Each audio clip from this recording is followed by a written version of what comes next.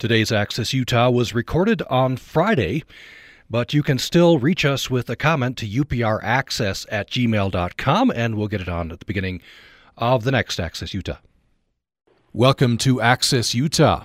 We're going to be talking today about a new book called Drive, The Definitive History of Driving. The book charts 130 years from the arrival of the horseless carriages to the advent of driverless vehicles.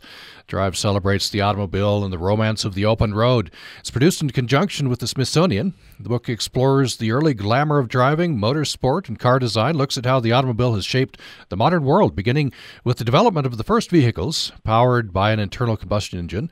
Drive tracks trends in auto manufacturing and the public's changing tastes in cars, whether it's the golden era sports cars such as the MG, the Austin Healey 3000, Alfa Romeo, Jaguar, and Chevrolet muscle cars like the Mustang, hot rods, custom cars, hippie standard VW, or modern-day hybrids. And we're talking with the editor-in-chief of the book, Giles Chapman. He's the leading international authority on the automobile, its industry and its culture, and its history. He's a former editor of the best-selling Classic and Sports Car magazine. He's also award-winning author of more than 40 books, including Classic Car. And he joins us from London, I believe. Giles Chapman, welcome to the program. Hello, thank you for having me. We appreciate you being with us. Just a gorgeous book. It's a nice addition to anybody's library and some interesting history here. I want to, you say some interesting things in the foreword here. Let's see. People have been driving cars for almost a century and a half, and in that time, these freedom-giving machines have radically changed the world. Briefly, how? Well, I mean, I think when we start the narrative of this book, we're really in a period where the key way of getting around is on foot.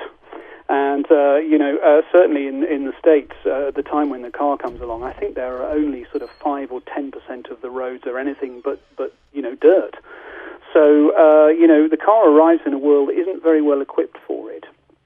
And, most transport in urban areas, and in fact, between cities and so on, is done by the horse or by trains. So the car arrives really, and it's I think, viewed with a great deal of suspicion by most people because, we are all pedestrians. Nowadays, we're all drivers and motorists. In those days, children played in the street, and that was entirely normal. And the biggest sort of kind of threat they faced was probably from horse manure and all that was in it, because that was everywhere. So it was in a very, very a sort of different time, if you like. And at first, obviously, cars are very, very expensive, and they're really just the playthings of the rich. They're unreliable. They are dangerous. Things like brakes, pretty poor.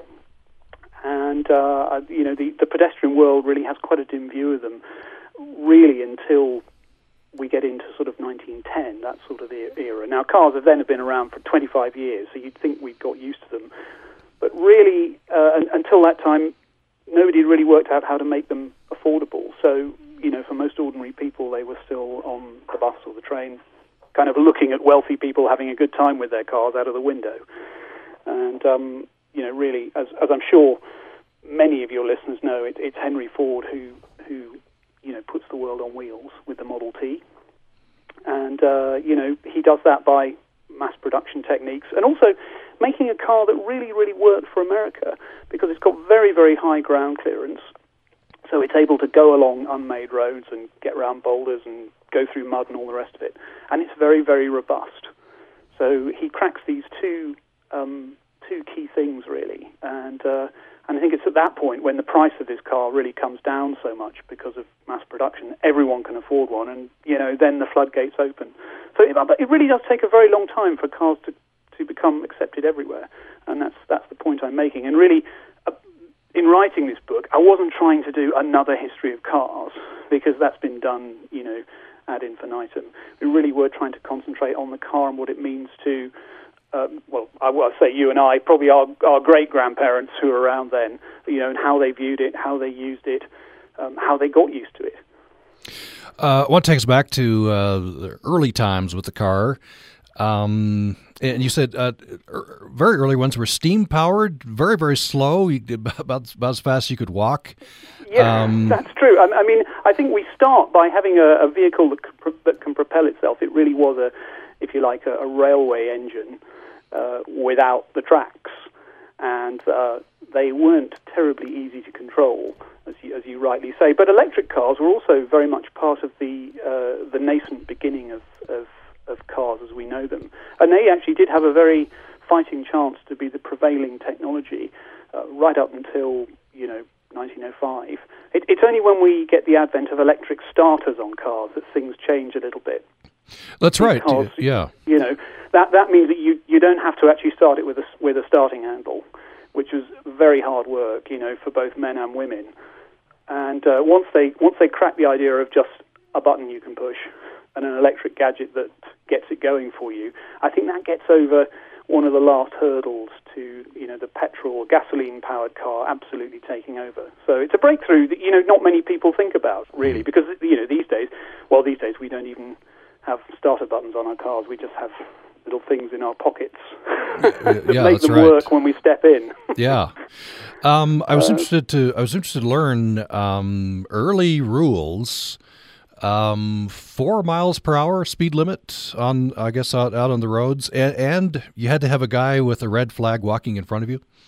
Well, you did, but that's what we had to suffer here in the UK. Yeah, that didn't really affect the States or mainland Europe. But no. We were very hampered in this country. This country being Britain, where I'm speaking from, because there was a very powerful anti-car lobby, and they weren't very keen on these things running around the streets at 20 miles an hour, scaring the horses. So they were able to slap this, draconian rule, really, which and in a way, that actually held back car development in this country. I think in France and the US, they were a long way ahead of us here in the UK. Mm-hmm. Because we're British and very arrogant, we almost regard ourselves as the biggest car enthusiasts in the world. But that certainly wasn't the case at the beginning, and it very much slowed the development of our industry down because people were just very anti-car. Yeah, just I guess scaring the horses. What else? And I don't think this was unique to Britain, right? Various areas. There's a transition period. Are we actually going to use these? I guess smelly, fast, loud things. Yeah, well, there was a transition period. I think here we did. We just had a lingering suspicion about them, and probably because most of the cars that were run in Britain right the way up to 1910 were driven by wealthy aristocrats, kind of waving to the poor old peasants as they went by. It was another way just to feel that you were one of the little people. Whereas in the States and in France and in Germany, cars were put into the hands of people a lot earlier on, so the prices came down. They became a bit more normalized, and I think also in those countries, not just cars, but things like trucks and fire engines and useful vehicles that had an internal combustion engine were busy transforming lives. It was the start of getting things into the stores very quickly. Now we're in the internet shopping age where even that's redundant. But a lot of these powered vehicles that weren't cars, it just absolutely transformed your life. The fact that the police could get to an emergency very quickly. Think of that nowadays without a police car. And I think a lot of those, they're almost little individual events of the introduction of gasoline power to these various vehicles started to, just make a big sea change, really. And plus, of course, lots and lots of road building to actually accommodate the cars, the infrastructure that started to be needed. That also changed the shape of the country, really. Mm-hmm. Yeah, I want to talk about that a little later. It's a massive subject, isn't it? It is. It's wonderful. This for us was so chewy when actually putting this book together, because we weren't just talking about straightforward, Chevrolets and Jaguars and Renaults and all the rest of it. We were really sort of trying to think of this interactive way that the car has been part of our lives. That's what I was trying to get at with the book. And so, for a lot of our writers who are all what we call petrol heads, obsessed with speed and power. It was they had to sort of think slightly differently here. Yeah, and fun. Yeah, different, and it really gets I hope into that the makes fact sense. that. Let me ask this question now, because we've set it up nicely here. What does the car mean then to us? I've written down a bunch of adjectives, and has that changed over time? The first of it you put in your forward, freedom, right? The car means freedom. Yeah, well, I think it did mean freedom until I think we get to. How far back do we go? I think cars have spelled freedom broadly until I would say the late 1980s, where we're still getting an awful lot of developing middle-class families around the world getting their first car and so on. But I think we have actually now reached the time where cars are a bit of a restriction. Certainly in a small European country like the UK, road space is at a premium. You can't park anywhere without having to pay. You're penalised on a kind of sliding rate of taxes for how much pollution it produces. Everywhere now with a car, I think people buy them with the dream of freedom, and then they use them in the world of restrictions. Do you know what I mean by that? Yeah. And I suppose we are as you said in your introduction, we are heading possibly towards the era of driverless cars. I'm not sure how quickly that's going to actually arrive, but when you no longer drive the car, and in fact when you even just lease the car, you don't have to buy into the magic of a car brand of any kind, because it's just going to come to your front door and take you to where you want to go. Everything's going to change, really. BMW just won't mean anything anymore. You'll be more concerned with your tariff of rental prices for when it comes. So I think we're entering this very interesting sort of transitionary period where I think we're being a little bit uncoupled from the magic of the car in a way. Now, I already find, and I'd be interested to know if other people feel the same, but I already find when you talk to people, at the bar, people are now boasting about how far they get on a charge on their hybrid as opposed to how fast they got from A to B. And that's an interesting, way of changing, because obviously you can't fight the speed cameras anymore. And so, just saying how quick you are, it's been replaced with how thrifty you are, which is an interesting change. You say, the freedom in some ways, in some places, has morphed into restrictions. Yes. But I imagine there will always be, or maybe not, you can give me your opinion, always be a romance for some people associated with the car. Well, I think there are. There's a lot of resonance for what a car means before you actually purchase it yourself. It used to be a kind of part of your growing up, part of your maturing. Everyone in a way should be able to have a sports car before they get married, when they then have to have a people carrier. Many very famous car brands, of course, are built on this amazing history, often going back over 100 years, in which they've won some very heroic races, or they've produced these beautiful models that has inspired so many people. Perhaps they've even seen them at the movies, as part of a film that they can lose themselves in. So I think that kind of thing is going to go on for a long time. But it'll be interesting how as I say, how you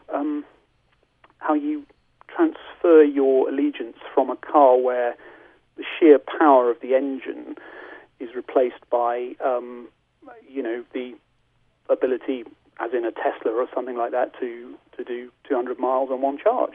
Mm-hmm. It's a sort of funny switch, really, because you won't be listening to the sound of the exhaust pipe anymore. You'll be checking on the electric charge meter. Right. Does that have the same romance? I mean, are you controlling the beast in the same way? I don't know. It's difficult to know, really, isn't it? It'll be a very different experience from driving an early Chevrolet Corvette with all that noise and vibration and the whole thing feeling alive to just what you do with the end of your foot.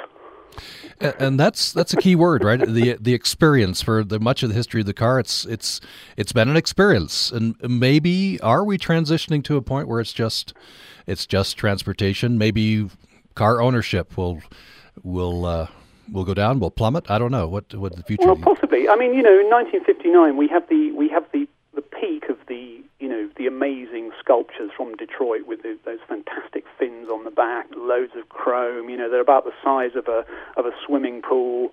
Massive V8 engine up the front, and we get into the 60s, and it's almost like the hangover after the party, really. And particularly when people like Ralph Nader start to pop up and actually point out that sometimes cars, kill you through negligence in the motor industry. And that starts to be this starts to be the beginning of some kind of end at that point. Then we realise that all the stuff they put out in the environment, is choking us and giving our kids asthma and all the rest of it. And that's another chunk of the iceberg of car enjoyment that falls away. So they have sort of been under attack a little bit from exterior factors. So I said earlier maybe peak car was perhaps in 1990. Maybe it's a lot earlier than that people have been trying to put it into perspective. And of course the car business, both in the States and in Europe and Japan, they're big employers. So there's another factor there. Do we wish the end to many cars in some ways? You look at it from a point of view of the economy, then no, we don't. So it's a very, very multi-layered thing. You don't just look out of the window at your car on the drive outside your house. You've got to consider it in kind of so many ways. Really fascinating. It is fascinating. Let's take a brief break. When we come back, we'll talk more with Giles Chapman. He is a leading international authority on the automobile, its industry, its culture, its history.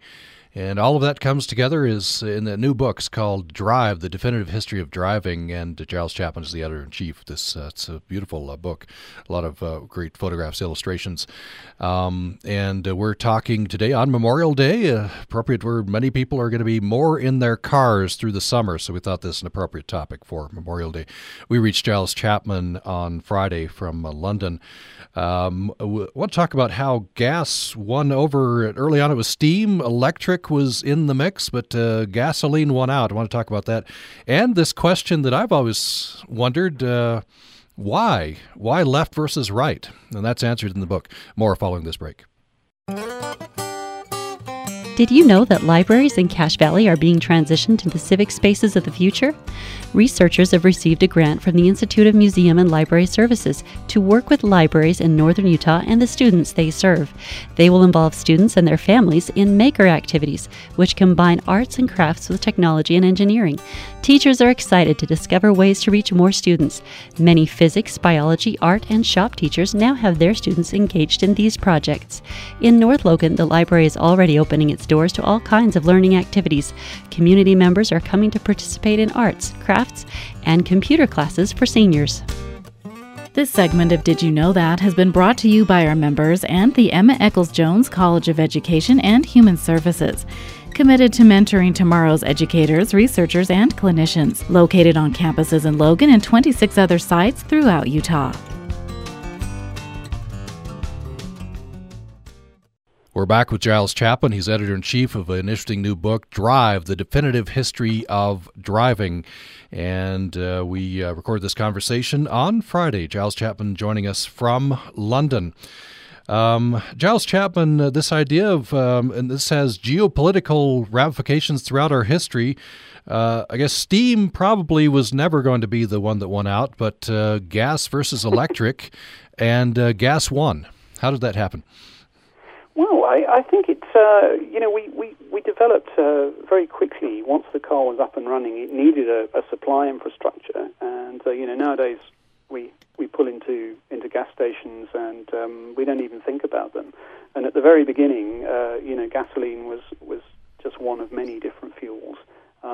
It had a good distribution. It was for sale in, pharmacies and, corner stores and all kinds of things.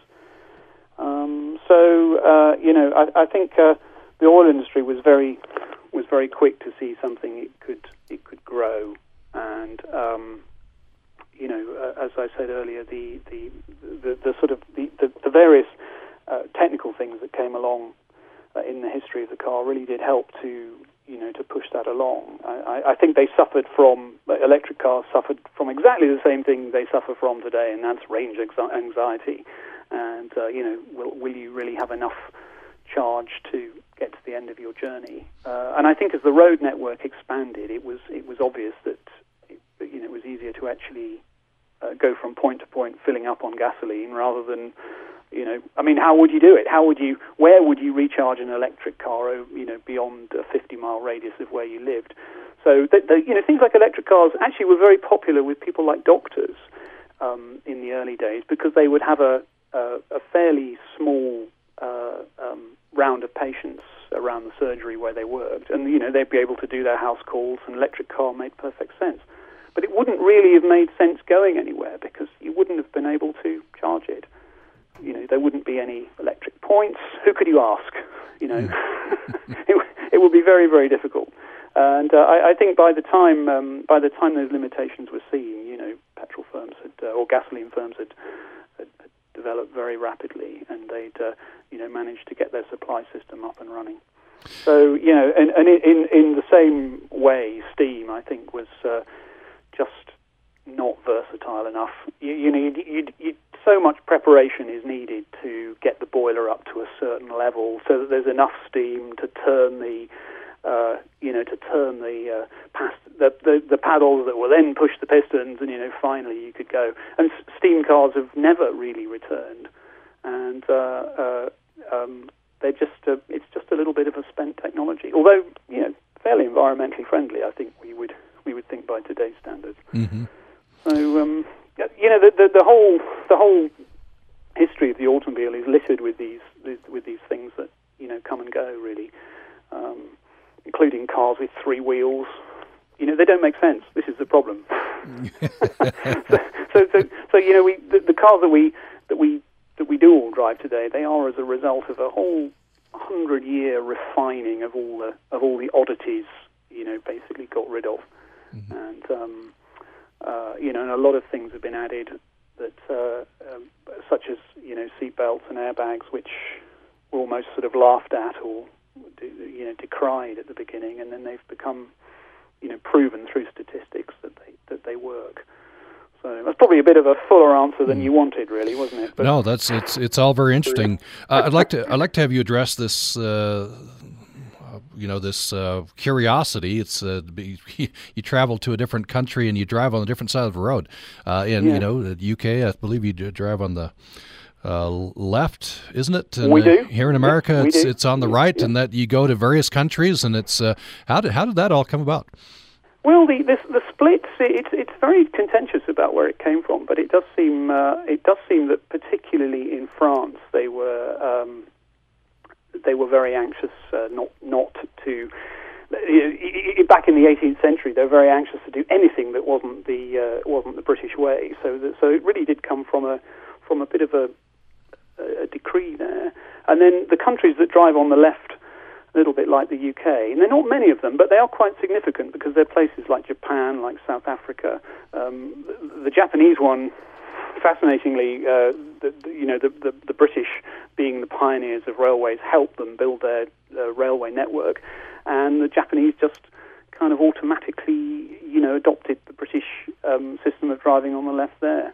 So, and there's only really been one country that's made the switch, which was Sweden, and it's remarkably recently, actually. Until 1967, they were all driving on the right, just like you do in the States, and they decided they really had to. They had to change because of all their neighbours in North Europe driving on the other side. So they had a whole day of changeover where they switched the signs, and everyone had to get used to it. Amazingly, I don't think there were any accidents, or certainly nothing serious on the first day where everyone had to drive on the other side of the road. I mean, can you imagine? Imagine doing it in the States now, just one day, and then you all drive on the other side. Wow. I mean, it would be amazing, wouldn't it? It would seem like it'd be chaos. Yeah, well, I think there would be, and the Brits have looked into doing this very often because we're the only country in Europe which does drive on the left. So when you cross the English Channel here on a ferry or in the tunnel, you have to come out the other side and really say, right, you need a post-it note on the steering wheel with an arrow saying over there. Mm-hmm. Yeah. So we've looked into it many times, but the infrastructure is so built that I think they feel that the authorities feel there's just no point in doing it, and that we will forever be different to our continental neighbours. I was reading in the book. One of the theories is, I found this very interesting. Some nations just followed what they did with the horse. Easier to mount from the left if you're right-handed.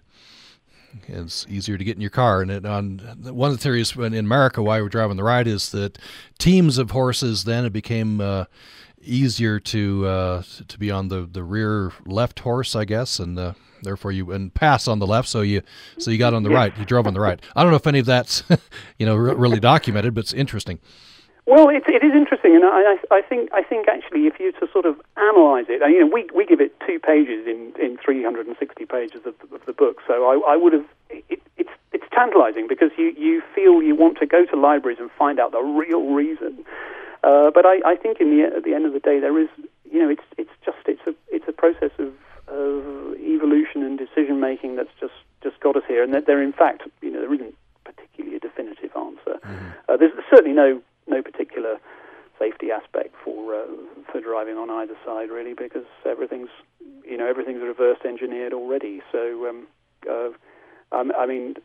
I often wonder how American visitors to Europe find it when they hire a car and they set off in Italy or France. How long it takes to really get used to that, because even in your adjoining countries, you don't swap sides, do you? No. No. In either Canada or Mexico. So there's a consistency. There might be a slight change in the style of the road signs and the speed limits and so on, but you're going to feel at home when you cross the border.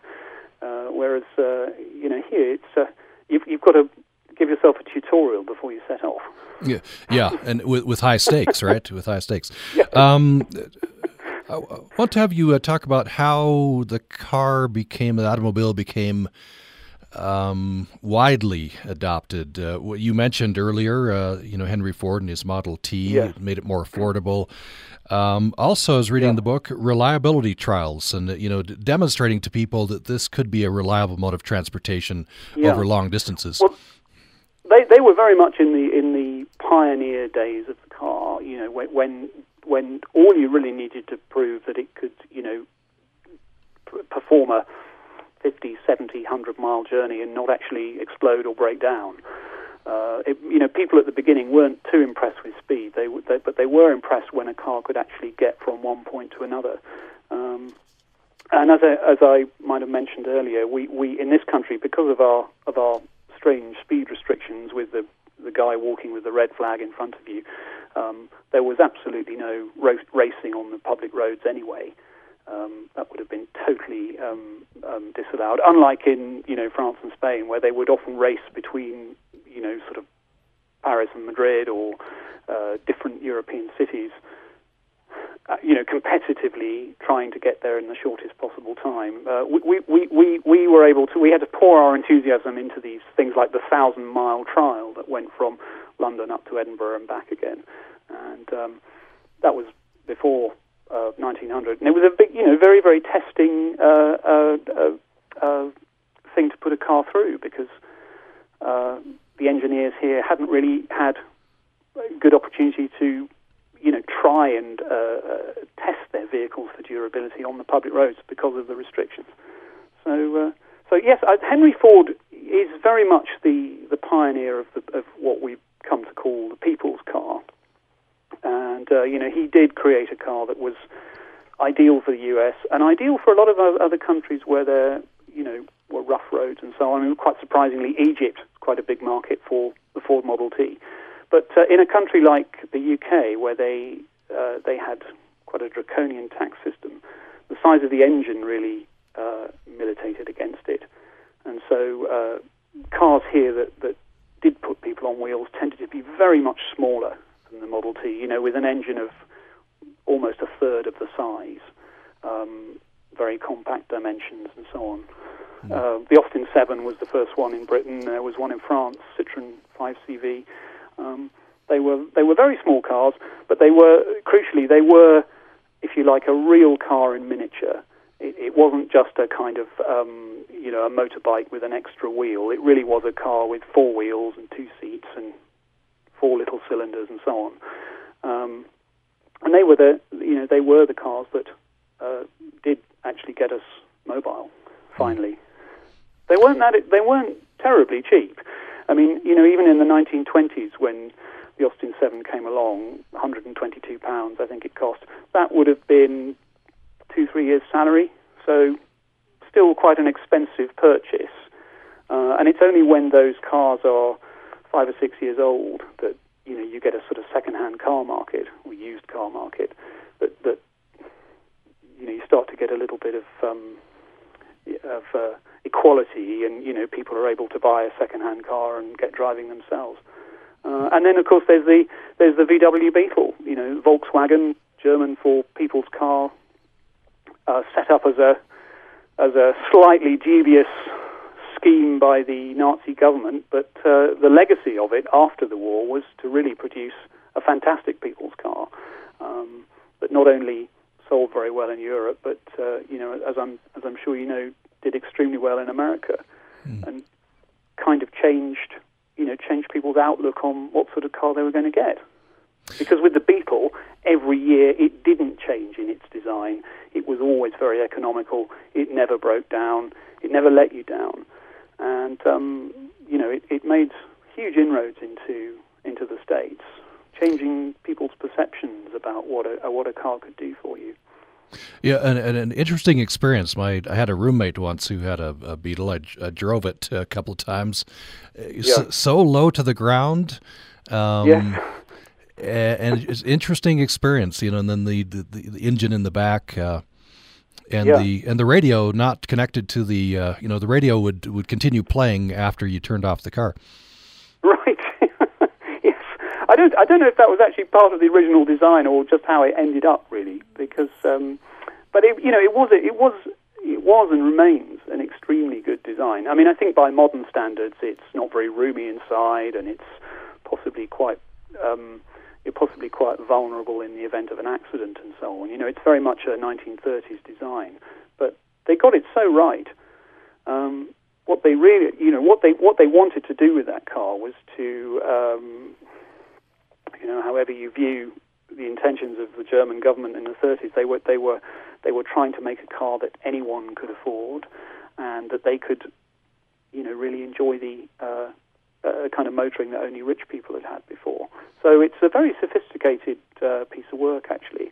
And, it was in production until right into the 21st century. It's amazing that they were still being made in Mexico in 2003. So, that does give a interesting window on the overall rightness of that design. Albeit it is pretty old now. So, but I know they are. Just everyone has such affection for that car, don't they? They do, yeah. Both here and in the US. I mean, I don't know how frequently you see them on the roads there nowadays. Yeah, we still see some, and then of course the new Beetle, you see those. I want to have that's a pale imitation, though, isn't it? Really, of the original. Somehow it's a pastiche that car. So has a bit of character, but there's something wrong about it, I find. Yeah, something wrong. Yeah, just not the original. By the way, we're talking with Giles Chapman. He is editor-in-chief of a beautiful new book. It's called Drive: The Definitive History of Driving. We thought a good topic for this Memorial Day, and we recorded this conversation with him on Friday. We're reaching him from London.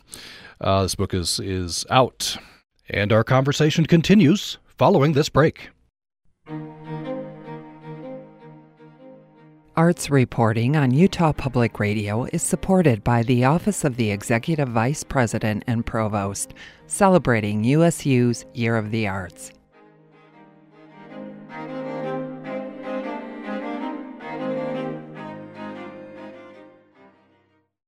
You're listening to Access Utah. I'm Tom Williams. Thanks for tuning in on this Memorial Day. My guest for the hour is Giles Chapman. He is editor-in-chief of a new book, Drive, The Definitive History of Driving. We're on tape. We recorded this with Mr. Chapman. He joined us from London on Friday. But you can still reach us here. We'd love to get your comment to upraccess@gmail.com, upraccess@gmail.com. We'll get that on at the beginning of the next program. I want to have you talk. There's a section in the book about how cars have fired the imagination, specifically cars as featured in movies and television. One example, I well remember this, the Ford Gran Torino from Starsky and Hutch.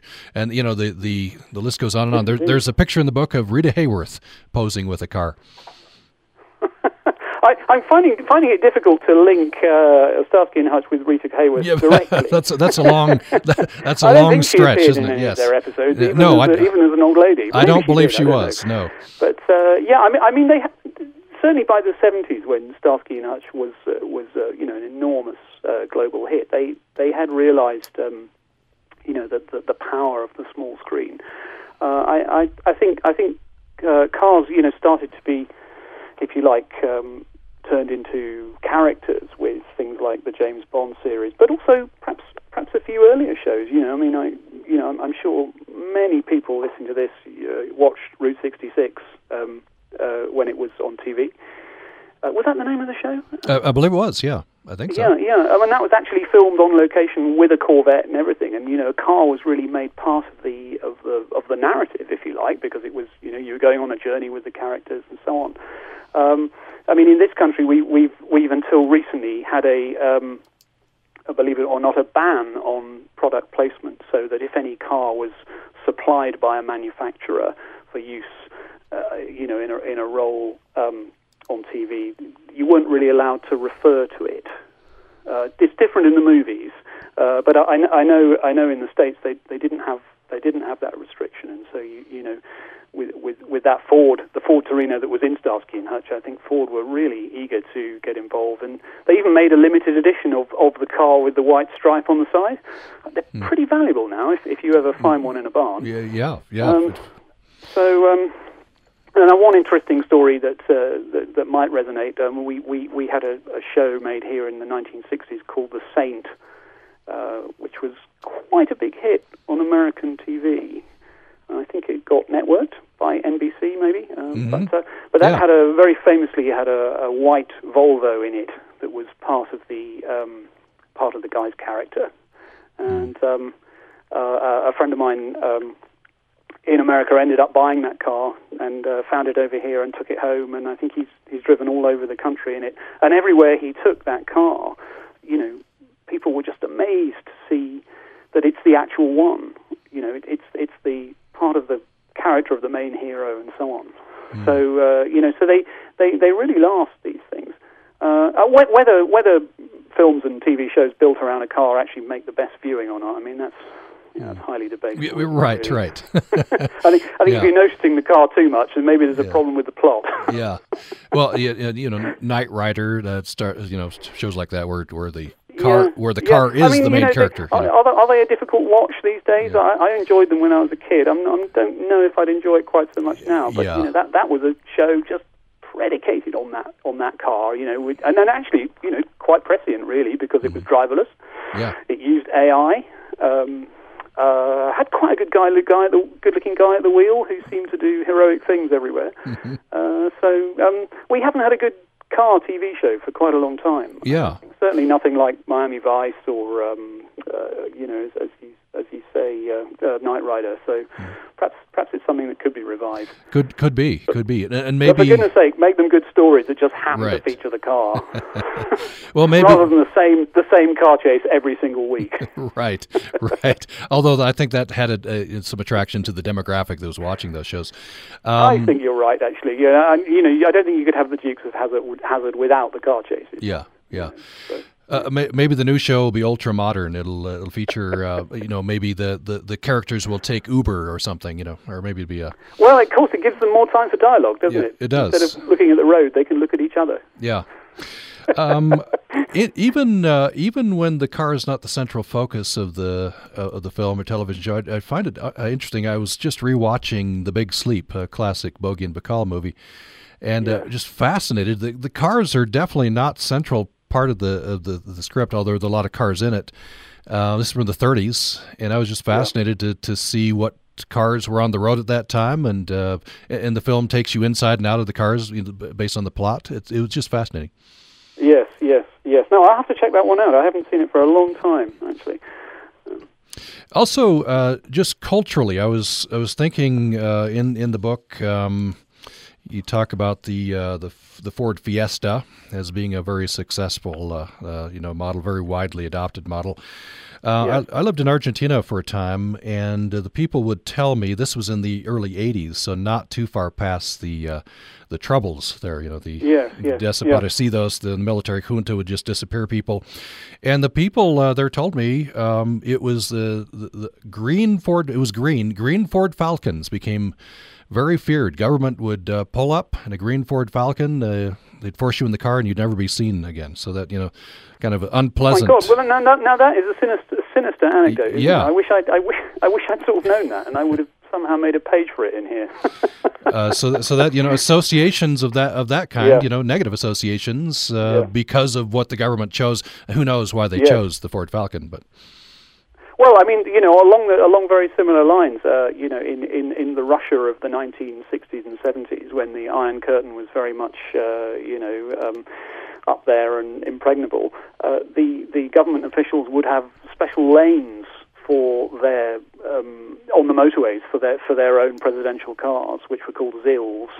They were actually quite close copies of American cars of the 1950s. So although they might have said they didn't approve of the decadent West, that wasn't reflected in what they liked driving around in. And it was the same in Czechoslovakia. They had a national car there called a Tatra, which was not available to the ordinary person. And as you exactly as you say, I think if you saw one of those pulling up outside your house at dusk with a couple of guys in dark suits, it's time to go for the back door. Right, or there'd be a feeling of dread. Yeah. Yeah. I mean, these sort of communist countries, they've always sort of fostered a sort of unique a kind of place for the car. It's something that not everyone can have, and they, I think, wanted to prove to Western observers, that they could make cars that were just as good as the ones from the US or Britain or Germany or whatever, and they never were. And of course, we discovered this, in a very shocking way when the Berlin Wall did fall down in 1990, and all these cars called Trabants came flocking over the border. They've got a body made of cotton waste, and the two-stroke engine is, you wouldn't want to stand near the exhaust pipe for more than a couple of seconds because you'd be gassed. So it was a rather shocking, window on what people had to put up with behind the Iron Curtain for very many years. Often a car would be manufactured and sold in Europe, maybe by Fiat, and then when it was replaced, they'd sell all the tools to the Russians, and they would just be making them for years. They'd have huge factories 300 miles east of Moscow where these things would be, turned out, and people would be, anxious to get one, and there'd be the sort of vehicle that over in the West or in the States you just laugh at. So it was there was very much a kind of two-speed world in those days, between the, if you like, the haves and the would like to haves, and of course most of that's now gone. But it was a strange time. That's an interesting. There are some photos in the book about that time, 1989, fall of the wall, and that's interesting. That the two different kinds of, vastly different kinds of vehicles then meet, and one interesting fact there that there was massive gridlock because everybody wanted to see the other side, I guess. Yes. Well, I mean, I think it didn't take long for Volkswagen to take over the place that made those, and they put a relatively unpolluting engine in, and and in the end, the factory just started making Volkswagens just like everyone else was used to. But we still do have lots of places in the world where, if you like, quite second-rate cars are manufactured and they find a ready market. And, Iran is actually one place where they do have quite a big motor industry.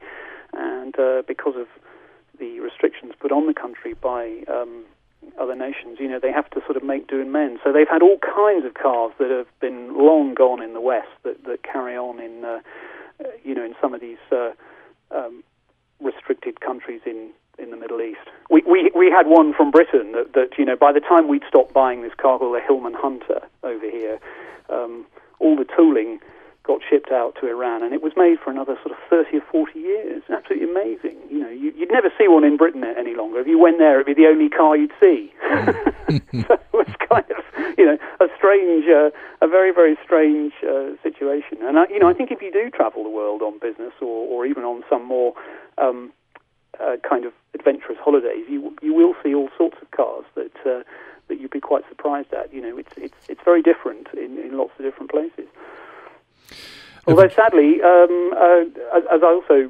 we do say in the book, recently we've actually seen one car-making nation completely lose its entire car industry, which is amazing. That being Australia, that has been a place where Fords and Chryslers and Mitsubishis and all sorts of cars were built for many years, and the whole industry has vanished.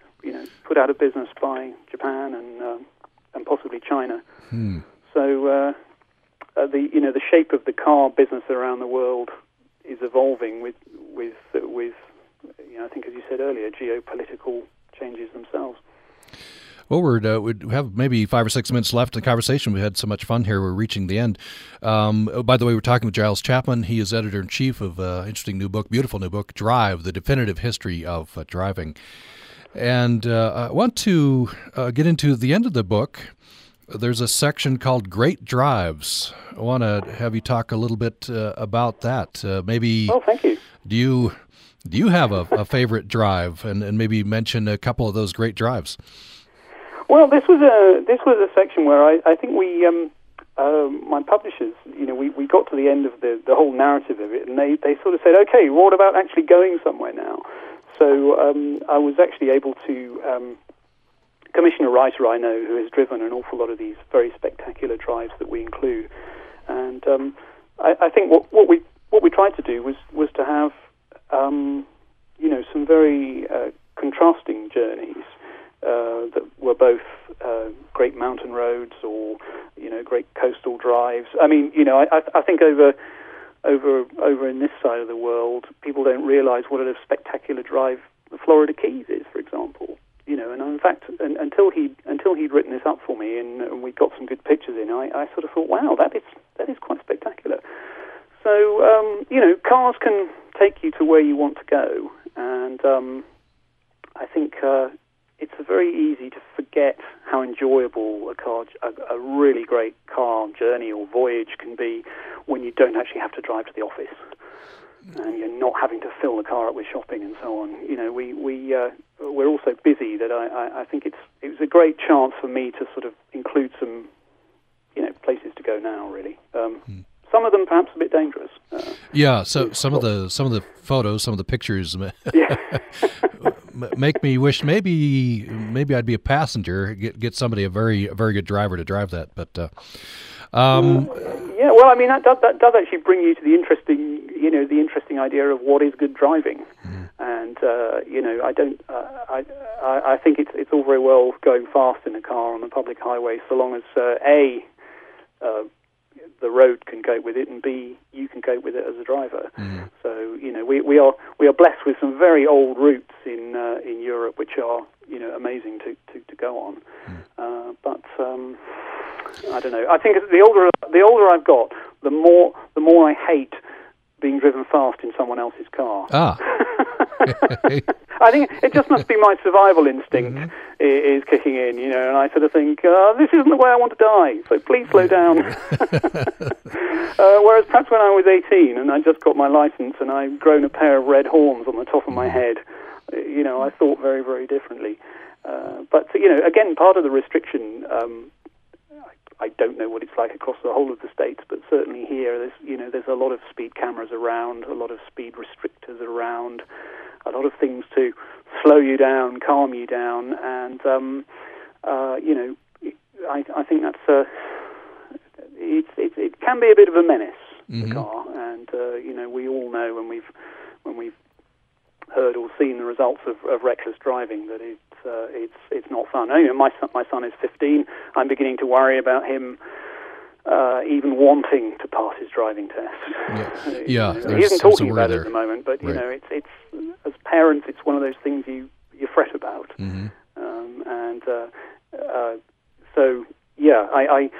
I think possibly as a time of life thing, and also as a result of doing this book, I've got it in perspective. That doesn't sound too dull, I don't want to sound too forbidding. But, right. I believe Montana is still unlimited. You could come and but they will pull you over if they consider that you're driving recklessly or too fast for conditions. I just have a couple of minutes. I think I'm right in saying you can drive there. Is it when you're 14 in certain areas? So I think Idaho, I believe it's 14 if it's on the farm or something. 16 here in Utah. But Yeah. Well, all young men shouldn't be allowed to touch a car until they're 25, really. Yeah, I agree. The testosterone levels have subsided a little, I would not have agreed when I was 16, but I agree now. Yeah. Yeah. Yes, of course. But your first car is always something very, very, very exciting and meaningful as well, isn't it? And it doesn't have to be expensive. It just has to be yours. And you finally gain so much freedom with it, the ability to do what you want at the weekend, and it is a marvelous thing. I'm happy to say my first car was an American car as well, so I was very pleased with my first one. I had a Cadillac. A Cadillac. You had a Cadillac. Oh, okay. Yeah. All right. I had it bought. Someone bought it for me in the States, and I had it shipped over here. And with some friends, we went all over Europe in it. It only had an 8-liter engine, so 10 miles to the gallon was a good day. Yes, but it was great, and I have an enormous respect for U.S. car engineering. They have produced some fantastic vehicles over the years. Maybe they're not all suited to British roads, but when we think of some of the icons, the Jeep Wagoneer and the Ford Mustang, and there's some. Really, Detroit and the States have produced some amazing cars. Do you have, finally, just about a minute left, do you have a favorite memory associated with cars? You've obviously, made your career around cars, but personally? Yeah, I'm afraid I can do nothing else. It's terrible. But, I think, as you've asked me, I'll tell you that the only new car I've ever bought was a Fiat sports car, and when I got married, I went on honeymoon on it, and we went through the tunnel under the English Channel, put it on the train in France that took us all the way down to Rome, and then I was able to drive in the Italian sunshine with my new wife and my sports car, which she then made me sell afterwards, and that was just marvellous, really. Really did have a great time doing it. So I achieved lots of things all at once. My only brand new car, my only sports car, and just an amazing journey back up through Italy and Switzerland, and it was just fantastic, really, it was. But I know I'm a boring family man. I'm just interested in going to the refuse site with garden waste. How much of that can I get in the back? Yes, I think a lot of us can relate. Yeah, that's the journey of life. Which of course has its own level of satisfaction, which you inhabit and enjoy. I think anyway. Certainly true. Well, we're out of time. We'll leave it there. Giles Chapman is editor-in-chief of a new book, Drive, The Definitive History of Driving. Well worth the look. And I'll throw out a couple of questions to listeners at the end here. We're on tape here, but love to get your perspective. You can email us to upraccess@gmail.com, upraccess@gmail.com. We'll get your answers on our website and at the beginning of our next program.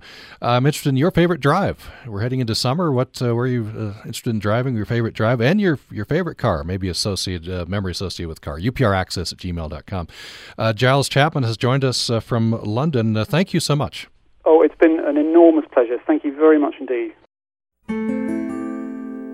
You have been listening to Access Utah on Utah Public Radio. Stay with us. Coming up next is the TED Radio Hour. UPR is KUSR 89.5 Logan, KUSK 88.5 Vernal, KUSL 89.3 Richfield, KUST 88.7 Moab, KCEU 89.7 Price, and KUSU-FM 91.5 Logan. UPR is a statewide and listener-supported service of Utah State University and the College of Humanities and Social Sciences. Streaming online at upr.org.